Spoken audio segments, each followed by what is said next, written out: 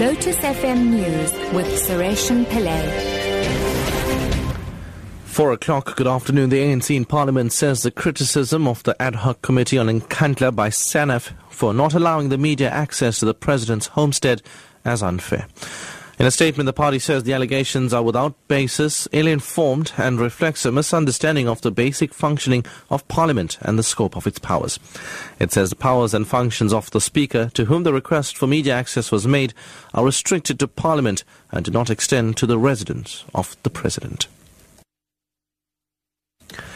The Minister of Justice and Correctional Services, Advocate Michael Masutha, says his department wants to restore confidence in the justice system. Masutha was speaking at the official opening of a sexual offences court in Schweizer-Reneke in Northwest. He says he wants courts of this nature in every province. It's an ongoing project which seeks to ensure that in every province, in every region, eventually we're able to have courts that have specialized services that can deal effectively with the complex aspects associated with the prosecuting and trials involving sexual offences. Parliament's Portfolio Committee on Energy says nuclear power must be debated to educate the public about its advantages and disadvantages. The committee visited the South African Nuclear Corporation in Pretoria today. South Africa plans to add just under 10,000 megawatts of nuclear power to the national grid and wants the first reactors to be operational by 2023. The bidding process for the lucrative deal, which could rank in the trillions of rands, is set to begin this month. Portfolio Committee Chair Fikile Majola.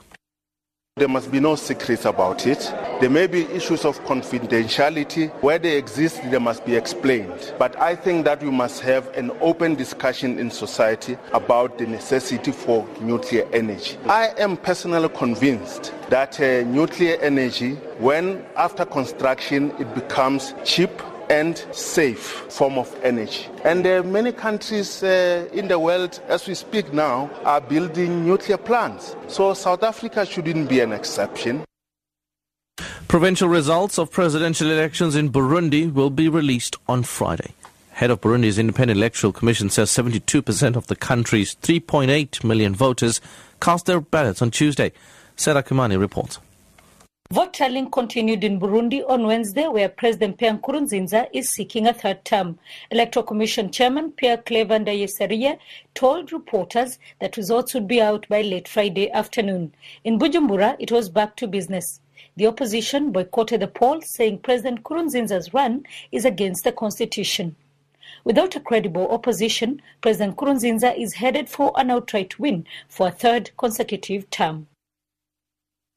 And finally, a powerful bomb explosion in northern Afghanistan has killed at least 15 people. Reports say the suicide attacker was targeting a convoy of security forces. The BBC's David Loyne reports. District officials in Faryab said that the suicide bomber was among a crowd of people in a market when he detonated an explosive vest. One Afghan soldier was killed and several other members of the Afghan security forces were injured, but most of the casualties were Afghan civilians. General Dostum, who's wielded influence in the area, the north and northwest, for many years, recently declared a controversial alliance against the Taliban with other government officials. He's been appealing to rearm militias in the area. Top story at 4 o'clock. The ANC in Parliament says the criticism of the ad hoc committee on Nkandla by SANEF